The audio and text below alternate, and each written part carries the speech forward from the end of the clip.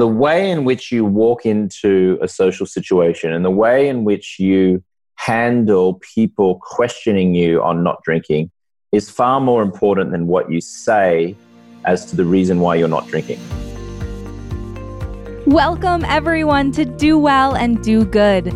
You're here because you have the desire to create financial freedom, but you also want to make a powerful, positive impact on the world. This podcast exists to tell the inspiring stories of men and women who have achieved both, people who do well and do good.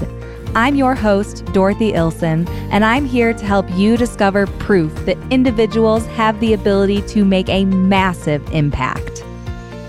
Welcome back, everyone, to another episode of the Do Well and Do Good podcast.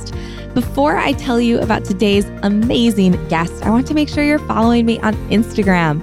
It's the best spot to stay on top of what's going on with the show, and you can find me at Dorothy Ilson. That's DorothyIllson. Today's guest is none other than James Swanwick. James is an Australian-American investor, entrepreneur, former SportsCenter anchor on ESPN. He's host of the James Swanwick Show podcast and author of the 30-Day No Alcohol Challenge. As a journalist, James has interviewed countless high-performance individuals such as Al Gore, Brad Pitt, Angelina Jolie, Arnold Schwarzenegger, and so many more. It is no surprise that Forbes listed James as one of the 25 professional networking experts to watch. James is also the co-founder of Swanwick Sleep, a business that he took from zero to over $1 million in sales in just the first 12 months. Absolutely remarkable. I know you're going to love everything that James has to say today. So without further ado, here's my conversation with James Swanwick. James, thank you so much for coming on the show. How are you doing? Thank you so much for having me. It's a pleasure to be here. Awesome. Well, I want to dive straight into your story, James, but first let's set some context. Could you tell me a little bit about what life was like for you growing up and how you ended up moving to the United States to pursue your career goals here? I grew up in Brisbane, Australia, which is on the East Coast. I got two younger brothers and, we were kind of like a middle-class family. My parents saved up and sent me to an all-boys private school. I was told I was very fortunate that I got to go there. My two younger brothers did not. And then I got a job right out of high school as a newspaper reporter. This was back in 1993, and Australia was going through a recession at the time. So my parents and all of my peripheral, if you like, was telling me, wow, James got a job. James got a job. That's so good. And so right from an early age, it was instilled in me to get a job, get a job, get a job. And I stayed in that job for 6 years. And then when I was about 23, I moved over to London where I got a job again working for Sky Sports, which is like the British equivalent of Fox Sports. Then I made a big mistake and fell in love with a British woman who broke my heart. And I was so upset at the breakup. I was like, I'm going to just get on a plane and go to America for no particular reason. And so 2002, I went to Los Angeles, lived in a hostel for 3 months, paying $15 a night, sleeping on a bunk bed, and figured out how to stay in the country legally. Started interviewing movie stars like Jack Nicholson, Arnold Schwarzenegger, Angelina Jolie. Started a business in 2009, lost it because of the financial crisis. Quit drinking in 2010, got my dream job as a SportsCenter anchor on ESPN, and then started helping people quit drinking and then people sleep better later on as I became entrepreneurial. So I think growing up in Brisbane, I was always told, get a job, get a job. And it's only really been in the last 7 or 8 years where I've rebelled against that. And now I create businesses. So I definitely want to talk about that experience of quitting drinking in 2010. And I know that is part of what led you into, you had said in another interview, actually kind of bluffing your way into becoming an anchor for SportsCenter. Could you tell us that story? How did you end up getting that job? For context, when I was 14, 15 years old, my mother would always bring home a video camera during the summer holidays. And this was before we had iPhones, obviously, and you could record things so easily. But it was one of those video cameras that you rested on your shoulder. And my younger brothers and I would pretend to be news anchors. And I get dressed up in a school uniform and sit behind a desk and with a very high-pitched voice say, "Welcome to Channel 7 News. I'm James Swanwick." And then we'd cut and we'd go and play out these kind of fake robberies, and we'd get our dog to be a character in the robberies. And it was all really fun. And so I dreamed of one day hosting a television show because I just had so much fun pretending to host a television show back when I was a kid. So in 2010, an opportunity to audition for this iconic television show in America called SportsCenter on ESPN presented itself. And a friend of mine said, hey, ESPN is looking for an international anchor to host SportsCenter. I thought you'd be really good. Would you like me to introduce you to the producer? And I'm like, yes, I would, absolutely. And bear in mind, I had no television experience other than in my backyard when I was 14 or 15 years old. But yeah, I spoke to this producer, and ESPN was based over in Bristol, Connecticut on the east coast of the US. And I was in Los Angeles, California at the time. And I said to him, I just happen to be in New York next week. Why don't I just pop on over to ESPN and do the audition there? Because I'm going to be in town, so I might as well just do it. But secretly, I really had no plans to go there. And he said, well, if you're going to be over here anyway, then okay, sure, just come in and do the audition. And so that's what happened. I flew over and I went and did the audition. I was terrible at it, really terrible. I had a panic attack because all I had to do was really read a teleprompter, but I had a panic attack. And then when the producer and I looked at the video after my first audition, he said, yeah, no, not good. Doesn't look good. Very wooden. Sorry, thanks for coming out, but don't think this is going to work. And in that moment, I had a choice. It was either go back to Los Angeles with my tail between my legs, or it was try to fight for another opportunity. And I chose the latter. And I said to him, look, can I come back tomorrow and just give it one more shot? I'm convinced I can do this. And I guess he must have felt sorry for me. So he said, okay, come back tomorrow. And then the next day I went back and I nailed it. I was like, good evening, everyone. Welcome to SportsCenter. James Swanwick here alongside Anthony Howard. Here to take you into the weekend with a smorgasbord of sports. Let's start with the NFL. And it was considerably better. And he said, yep, I like it. Up tempo, awesome, look good. I'm putting you on the air in 2 weeks. And then 2 weeks later, I made my debut and I became a SportsCenter anchor on ESPN. That's just an unbelievable story. And I think that what is so important in that is just about creating your own opportunities rather than waiting for them to come to you. I think so often we're scared to be bold and do those things that that most people aren't willing to do. Flying to New York when you didn't have any plans to be there, but you wanted to create that opportunity for yourself is so important. So then, what was that experience like starting at SportsCenter? You had a panic attack, your first audition. Were you able to kind of figure that out as you went along? How was it for you starting that?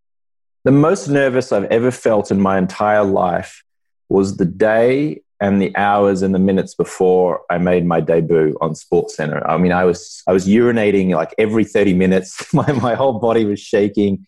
And when it was about 10:50 p.m., because SportsCenter starts at 11 p.m., I was walking down towards the studio and it felt like I was in kind of like 18th century France, ready to walk to the guillotine to get my head chopped off.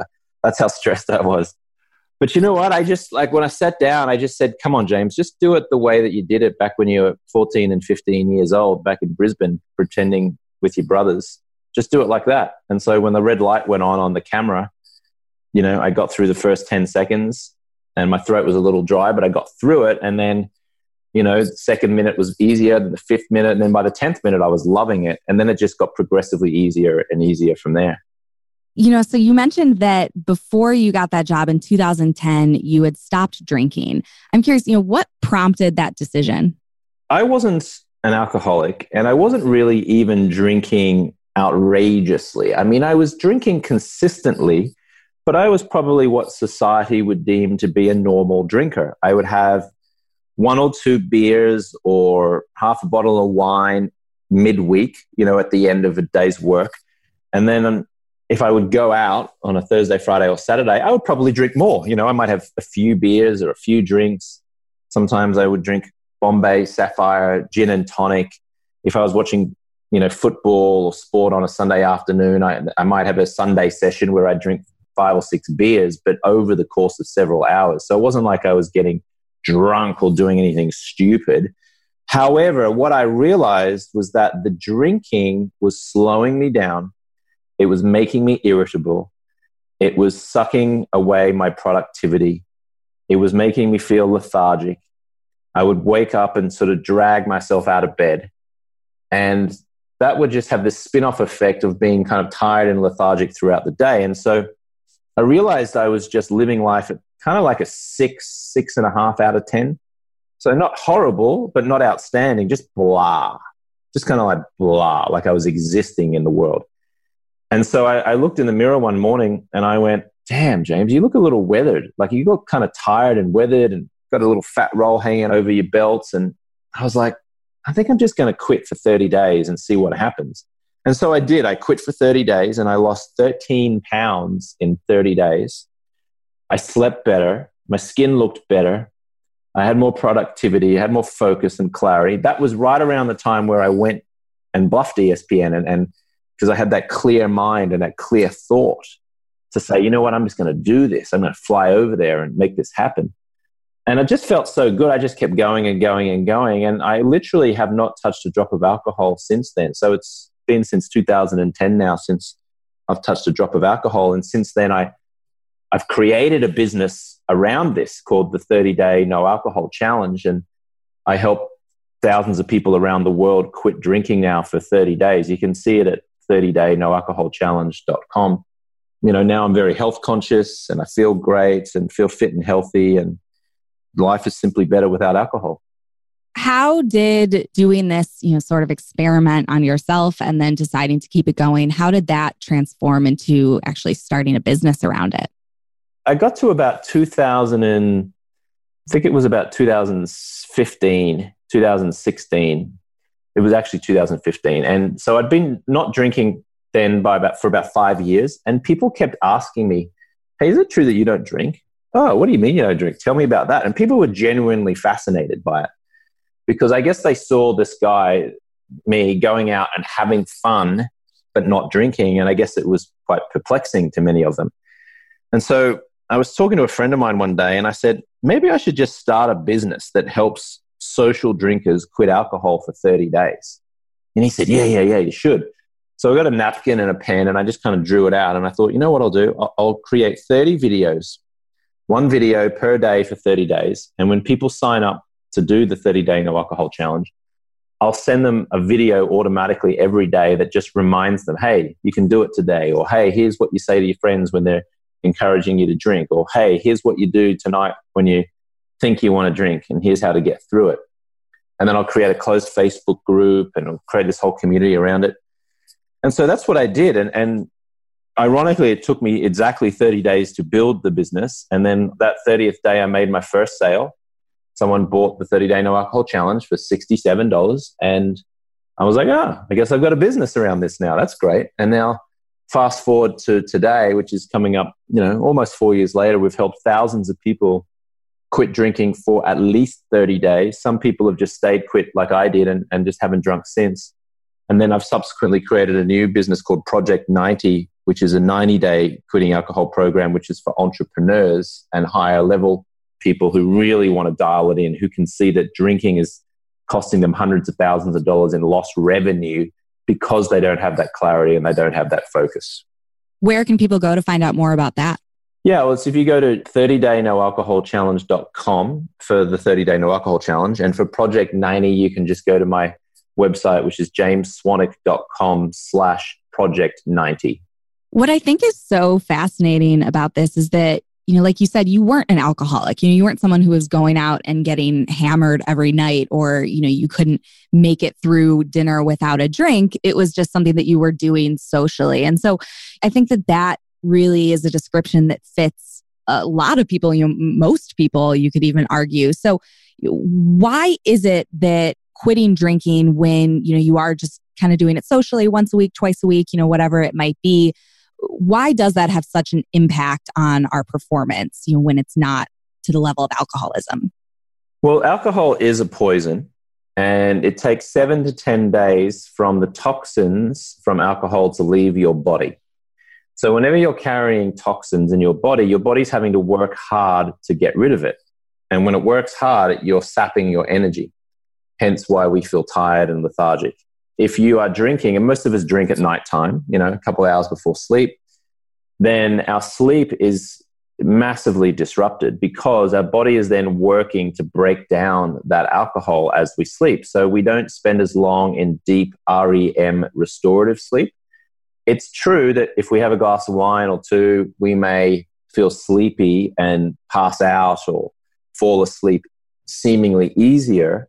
But what is also true is that the quality of your sleep is going to be severely compromised. So if you just have a couple drinks, a couple times a week, right? Let's just say you have Tuesday night, you have a drink or two. Well, on Tuesday night, you're not going to sleep as well as you could. And you're going to wake up feeling tired and slightly irritable. You know that feeling you're just a little bit off your game when you've had a drink or two? Mm-hmm. And because of that, maybe you're just a little bit late for work, or you just dial it in a little bit more at work.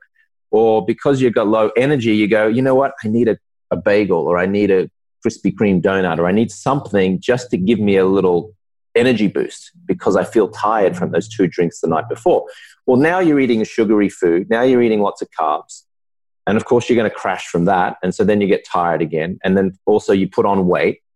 Maybe because you're irritable from those 2 drinks, you snap at your husband or your wife or your kids or your colleagues or your friends or your partner, where ordinarily you might be calm and just not snap. And maybe you're in line at the supermarket and now you get super frustrated because the old lady in front of you is pulling out her coupons for $1.50 off and it's taking too long for you to get through the supermarket aisle. It's just these little things which then add up to big things. And then maybe you go out on a Friday night and you have a few drinks and you say, oh, I'm going to get up tomorrow morning and I'm going to exercise. I'm going to feel great. And then the alarm goes off or you wake up on Saturday and you go, I'm not hungover, but I'm just kind of like, I might just skip the exercise today. And so now everything just slows down and you don't feel good and you're just kind of like, blah. Yeah, no, it makes complete sense. I mean, it's just this chain reaction. And you hear one common thread between high performance people are their morning routines. And so that's something that we talk about a lot on the show. And I know for me, how I spend my morning is huge in dictating the way the rest of my day goes. And, I am definitely not much of a drinker. I mean, my friends joke with me that I do like a quarterly night out, but even, once a quarter, whenever that time comes, it almost feels like it takes me 2 days to recover from that. And why do you want to waste 2 days of your life? I mean, we only have one known life. So why spend 2 days of them feeling lethargic and tired and not at the top of your game and having to recover? Like, the word recover, it's just got a negative connotation to it. Now, here's the thing. Your friends or people in general may say, oh, yeah, but we have so much fun when we're out drinking. I'm like, okay, great. You may have so much fun when you're out drinking. That's great. But here's the thing. You can have just as much fun, if not more, out not drinking.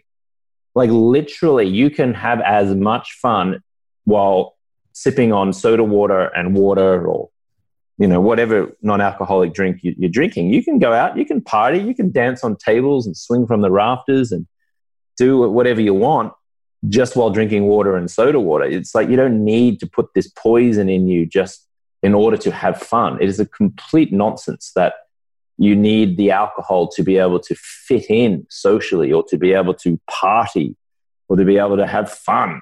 It's a nonsense. And I think the notion that there's peer pressure, your friends want you to drink, it's really bullshit at the end of the day. No one cares if you're sipping on a soda water while everyone else is having vodka sodas. It really doesn't matter at the end of the day. One thing I'm curious about is, you have spent a lot of time talking with really high profile individuals, celebrities, sports stars, people that for a lot of us, could be intimidating to talk to. And it made me think about, when we go to these networking events or, happy hours at a conference and, a lot of people want to have a drink just to kind of take the edge off and join in the social ritual of drinking and make it easier to, to be comfortable in those conversations. Any tips for when you're not drinking in a situation like that, how to stop relying on alcohol as a crutch? The way in which you walk into a social situation and the way in which you handle people questioning you on not drinking is far more important than what you say as to the reason why you're not drinking. So when you get, just say you're in a party, let's say you're at a bar, okay? And people are ordering drinks and they're having a good time. And someone says, can I get you a drink? And you say, yeah, grab me a soda water. That'd be like, what do you mean? You're not drinking? Like, go on, just have one. So how you respond is far more important than what you say in response. If you can say it like in a fun way, like, no, I'm good. I'm going to get drunk on the water tonight. I'm going to get drunk on the soda water tonight. And you say it with a smile and a laugh and with confidence, that person cannot make you feel bad, and that person cannot pressure you, and that person sees that you are strong in your conviction, and that person will just drop it. The problem that people get into is when they go to a bar, they're like, I'm not drinking, I can't have fun. Everyone else is having fun, and so I'm just sitting in the corner with my water and with my shoulders slumped forward. Then it becomes this big issue. Then it becomes this, I should just have a drink. And then someone says, yeah, go on, just have one drink. And then you have a drink. But if you walk in and you smile and you commit to being the most charming and the most engaging and having the most fun and smiling the most, and do it all while drinking soda water and water, people don't care. Like, people literally don't care that you're not drinking. Most people don't even notice that you're not drinking. So I think if you go in with a really confident, positive attitude and you smile and you look at drinking water and soda water as the gift rather than some punishment, because people keep looking at alcohol as some gift or some reward. It's like, reward myself with a drink. Yeah, reward yourself with poison that stays in your system for 7 to 10 days. Great. Wow. So good. If you just go in there with like this idea of like, yes, I get to drink soda water and water tonight. Yes, I get to be the most charming and have the most fun while drinking soda water and water. If you go in with that attitude, you will have an outstanding time, I promise you. Yeah, no, I definitely can vouch for that. I mean, I'm that person who will go to a bar with my friends and I'll get a beer and then 2 hours later realize that I still have my full beer in my hand just because I've never been much of a drinker. And so that makes so much sense. And it seems like the common thread in everything you're saying here, it all comes back to sleep. You know, this effect that even just having a couple drinks has on your sleep and what that leads to the next day, you know, that's really what it's all about. You know, so I'm curious, is that part of what led to you founding Swanwick Sleep, which is your main business now, if I'm not mistaken? Yeah, I have a business. It's called Swanwick Sleep, and we help people sleep better. And our main product are a pair of blue light blocking glasses with an orange lens that we call Swannies. So my last name is Swanwick, and my school friends used to nickname me Swanee, and then all of our customers who ended up buying our glasses just started calling them Swannies as well. So it's kind of cool. Even when I quit drinking, my sleep was okay. It was pretty good. But what I realized a few years ago was that I was lying in bed before I would go to sleep, scrolling through my phone. And sometimes I was taking my laptop to bed and watching some reruns of TV shows on my laptop and, you know, doing work. And I was staring into these screens, right? Like these electronic screens, like the cell phone screen, your computer screen, TV screen. My sleep was okay. I mean, wasn't a 9 out of 10. It wasn't a 6. It was like a 7.5. I mean, some nights I'd fall asleep right away, but other nights it'd be challenging. Some nights I'd sleep deeply, but other nights I'd toss and turn. Some mornings I'd wake up feeling all right. Other mornings I'd feel refreshed. And then I was out in Palm Springs, California one night with a friend of mine, and he was wearing these really ugly pair of Uvex safety goggles, kind of like those big orange plastic glasses that you might wear if you were going to a gun range or if you were mowing the lawn and trying to protect your eyes from flying stones and rocks and things. And there was a table of very attractive women adjacent to us, and my friend was wearing these ugly glasses, and I said, "Mark, get those things off. You look ridiculous, and you're making me look ridiculous by association." And he said, "No, man, I'm trying to block the blue light." And I said, "Blue light? What are you talking about?" And he said, "Well, there's blue light that is being emitted from these lights above us in the hotel right now. And there's blue lights that's being emitted from your cell phone and from your computer screen." And he told me that once that blue light hits your eyes at nighttime, it tricks your body and brain into thinking that it's daytime, which means your body does not prepare for sleep the way that nature intended it to prepare for sleep. which means you don't produce as much melatonin, which means when it comes time to actually want to fall asleep, you have trouble because your body and brain still thinks it's daytime and it hasn't started to prepare for sleep appropriately. The problem is that he was wearing a really ugly pair of glasses, and I didn't want to wear a pair of ugly glasses out and about. I was just vain enough that I wanted to look cool while protecting my eyes. So I kind of came up with this idea for a stylish pair of blue light blocking glasses that I would feel comfortable wearing both at home in the last hour before I wanted to sleep at night, and also out and about at a restaurant or in a bar or in public without people looking at me going, why is that freak wearing weird glasses at nighttime? Or why is he wearing sunglasses at nighttime? That's weird. And so my youngest brother, Tristan, and I, who's my business partner, we created this stylish pair of blue light blocking glasses, which are now known as Swannies. You wear them in the last hour before you want to sleep. You can continue scrolling through your phone, continue watching TV, continue being inside light at night. But your body thinks it's nighttime, which means you prepare melatonin, which means by the time you finally remove those glasses just before you roll over and go to sleep, you can fall asleep quicker, you can sleep deeper, and ultimately wake up feeling refreshed. Well, and you've built a massively successful business out of this concept. And I think what's so fascinating about it to point out is that you didn't really invent something brand new. You took something that was an existing concept that other people were doing, but you fixed one critical problem with it, which was that they were ugly. So, would you say that that is one of the keys that you found to successful business, especially in the physical product space, of improving on something that's already out there? Yeah, 100%. So I took an existing product and I made it just a little bit better. So I think a lot of entrepreneurs get stuck in this idea of, let's create a new product, or let's invent something. And I find that challenging. I think take an existing product and make it just a little bit better, and people get that. People can understand that. For example, I had a friend of mine and he did yoga, and he was always complaining about how short the yoga mats were. So he literally found a yoga mat producer and said, can you put an extra foot at the end of a yoga mat and make extra long yoga mats? And the yoga mat guy said, sure. And then he created a business called Extra Long Yoga Mats. And it sold millions of dollars just because all he did was just add an extra foot to the end of a traditionally sized yoga mat, called it Extra Long Yoga Mats, and bang, massive business. Pretty crazy. Yeah, no, it really is. Yeah, I'm curious.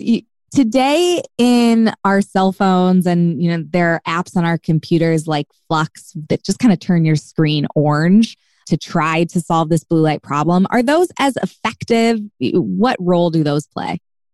Flux is an app that you can put on your computer, like you said, which at nighttime, it'll start to strip away the blue light to make your screen turn a little bit more orange to limit that blue light exposure. And that's very good. That'll give you about a 3 out of 10 protection. Okay, so it's good. It's good. And then if you have an iPhone, there is a setting called night shift. And if you turn the night shift setting on, it will do the same thing, which is, around 7 p.m., 8 p.m. at night, your phone will start to go a little more orange, start to reduce that blue light exposure. And again, that'll give you about a 3 or a 4 out of 10 protection, which is good. Okay, so they're not bad. However, what those cannot do is protect your eyes from the blue light that is coming at you from your bathroom light, your kitchen light, your living room light, the street lights, the speedometer in your car, the McDonald's golden arches when you're driving down the streets and you're like, there's McDonald's. All of that light is using blue light. All of that light is blue light.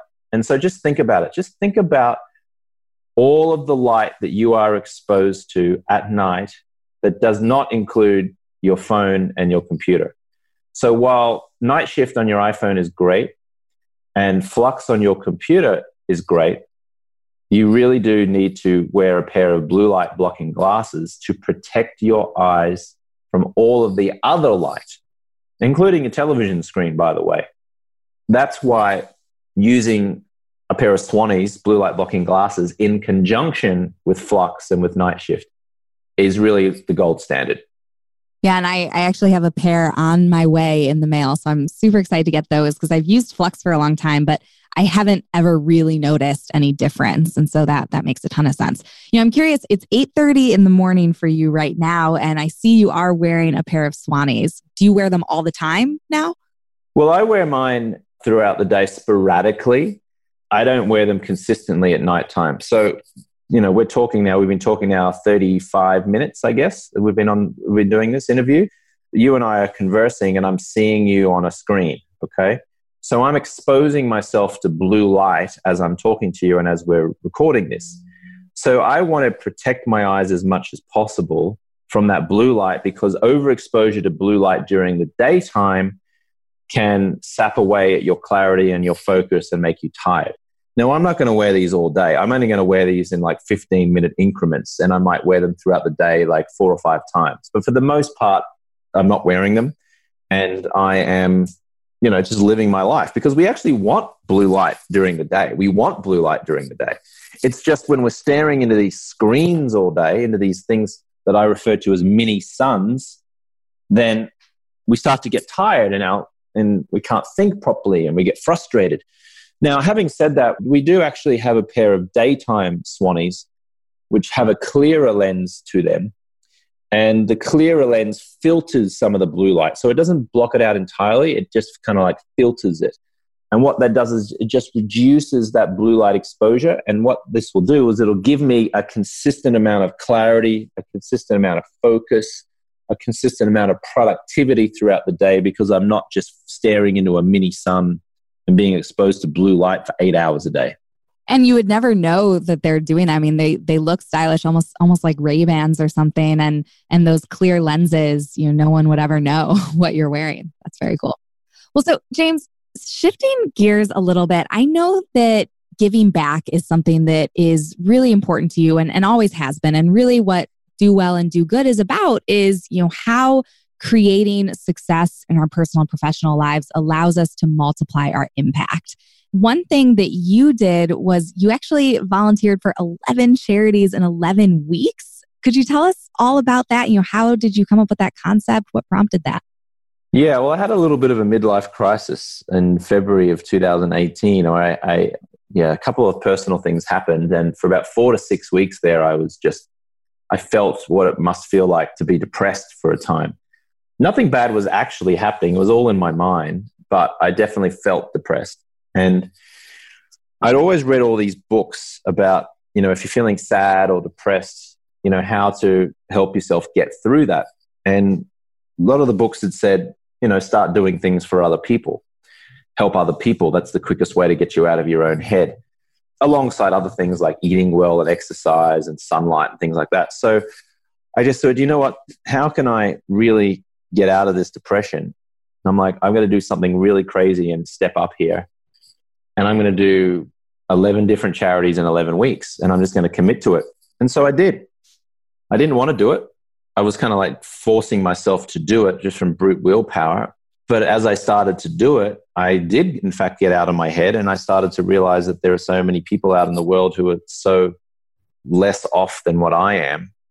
I did Meals on Wheels in Santa Monica. I went to the LA Food Kitchen and prepared food for the homeless. I did After School All Stars, which I went to some schools in East Los Angeles and mentored some kids there. I just did consistently one every week. And it really opened my eyes up to, a lot of struggle in the world. And also it actually made me happier. Maybe not happier. It made me less sad. It's probably a more accurate way of saying it during that time. And yeah, some amazing things came of that.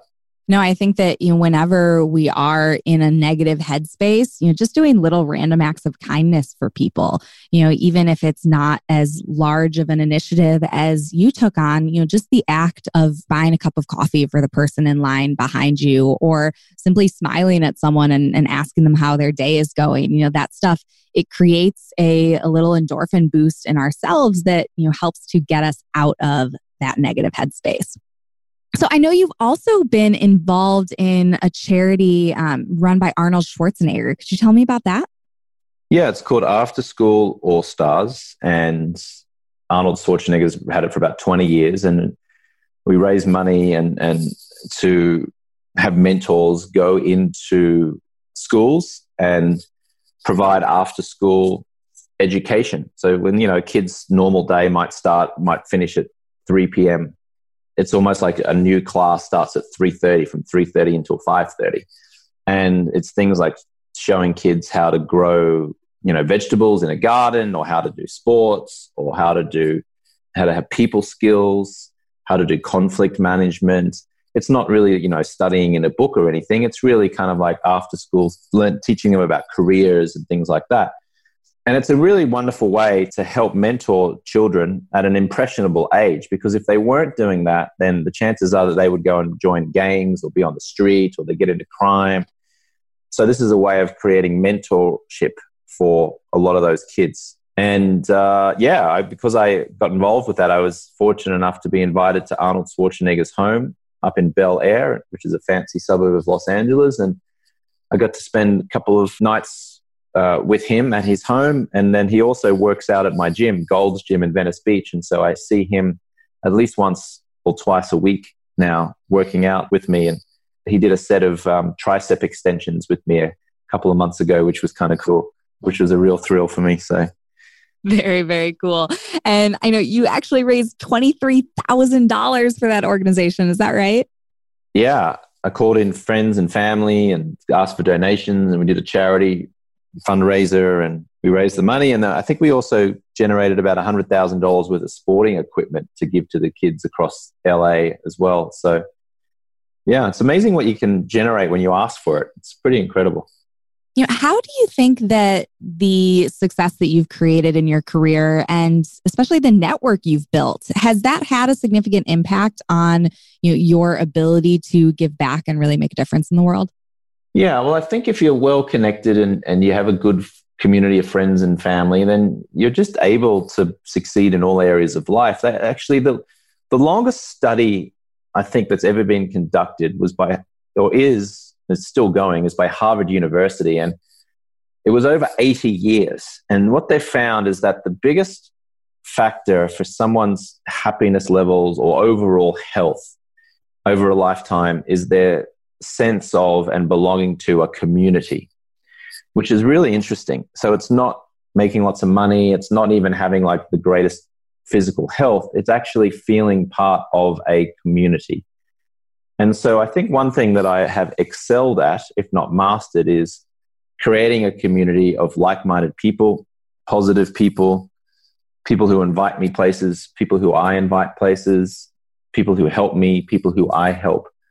When you really embrace that idea of community and go, right, I'm going to create a community for myself, and I'm going to be part of a community and going to help people and allow myself to be helped, then you're able to really thrive in your health, your wealth, your love, your happiness. And from there, you're able to really help a lot of people and have a deep impact in the world. James, thank you so much for everything you've shared with us today. Unfortunately, we are running out of time, so I'd like to move into what I call the impact round. So I'm going to ask you a series of short questions, and I'd like for you to basically respond with the first answer that pops into your head. You ready? I am ready. Awesome. So who has been the most impactful person in your journey to do well and achieve financial success? Tai Lopez, who's a social media entrepreneur, who was my first business mentor. He's had the most impact on me in terms of my entrepreneurship journey, for sure. Amazing. Definitely recommend everyone check out Tai's content. And I know one thing that he is a huge proponent of is reading, and he reads a book a day. Is that right? Yeah, he taught me how to read a book a day. In fact, I was his first student of that. So yeah, he and I both read a book a day. He was the master of it, and I'm but a mere student. But yeah. You still do that now? Yeah, I read a book. I read a book a day. I've got a few of them here I've got to get through. There's the pile there. So yeah, book a day. I saw on that pile Own the Day, Aubrey Marcus. That is an amazing book. I just finished that one. Any quick tips you can give on how you read a book a day? There's a YouTube video. If you type in my name, James Swanwick, how I read a book a day.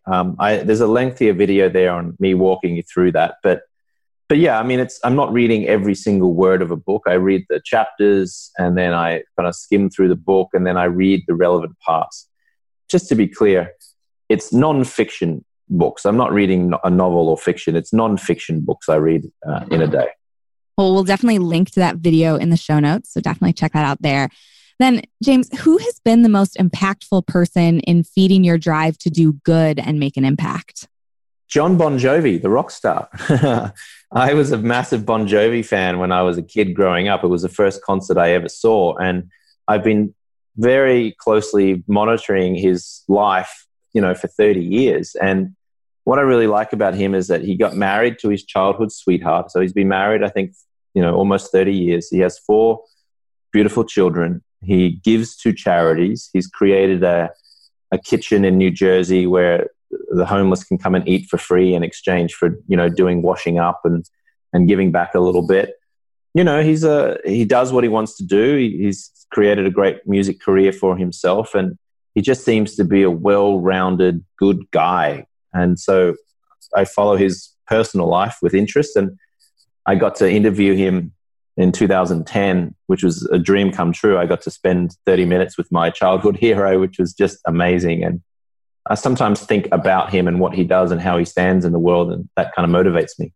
And James, when you're having a bad day or you do find yourself in a negative headspace, what do you do to get yourself out of that funk? Yeah, I go back to the basics, and the basics are I write in a gratitude diary. So I write 20 things that I'm grateful for each morning. And that gets me thinking about things that that are good in my life.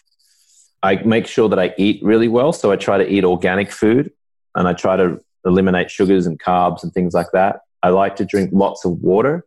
I try to do a gallon of water a day, but it's a little bit challenging. It's usually about a little bit short of that, maybe 2/3 or 3/4 of a gallon. I'll make sure that I get sunlight. Sunlight is so good for us. And then some exercise. So if I'm in a funk, a lot of times it's just those basics: gratitude, sunlight, exercise, food, and just changing your state, moving around a little bit.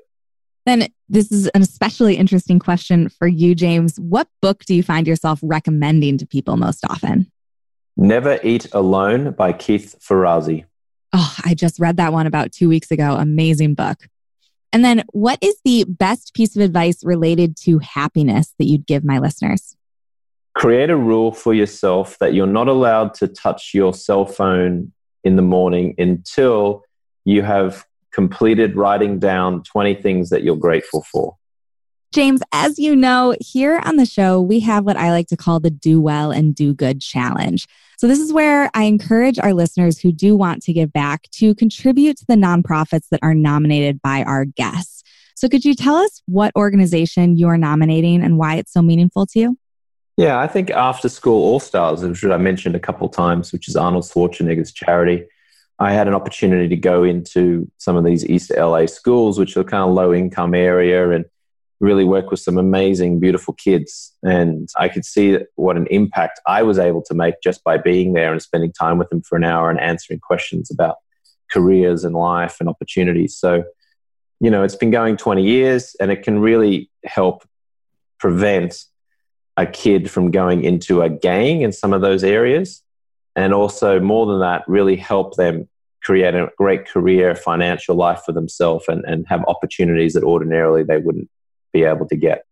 I will link to that organization in the show notes. We'll also, of course, link to swanwicksleep.com, which is where you can go to get your pair of Swannies, as well as the 30-day no alcohol challenge.com. James, anywhere else that our listeners should go to learn more about you, your businesses, or to follow your content? Well, I'm pretty active on social media. You can find me on my Instagram, which is @JamesSwanwick. And if you follow me there, send me a direct message and tell me that you heard me here on the podcast, and I'll definitely respond to you and say hi. I love it. Well, thank you so much for being here today. It's been so much fun to have you. Thank you very much for having me on the show. Well, everyone, that's our show. If you want to get your hands on a pair of Swannies, James has generously offered us 15% off of his entire store. So if you want to take advantage of that, head over to swanwicksleep.com and use the discount code DOGOOD. Now, before I sign off, I want to introduce any new listeners to how the Do Well and Do Good Challenge works. There are two ways that you can participate. The first is if you are looking to do more to give back, I encourage you to contribute to any of the nonprofits nominated by my guests. Send a screenshot of your receipt to challenge@dowellanddogood.co, and your donation will be included in our monthly tally of the tangible impact this podcast is having. The second way you can participate is absolutely free, and that's by voting. See, in the first couple days of each month, we host a vote inside of our free Facebook community to determine which of the nonprofits nominated the month before that I will then donate a portion of my advertising agency's profits to. It's an awesome way to make your voice heard, and we've been able to raise money for some incredible organizations doing good in the world. So if you'd like to be a part of it, then head over to dowellanddogood.co/Facebook, where you'll find a link to join the group. Once you're inside, I'm also sharing tips, ideas, resources, and more to help you both increase your income and your impact. We're having so much fun inside there, so head over again to dowellanddogood.co/Facebook, and I'll see you on the inside.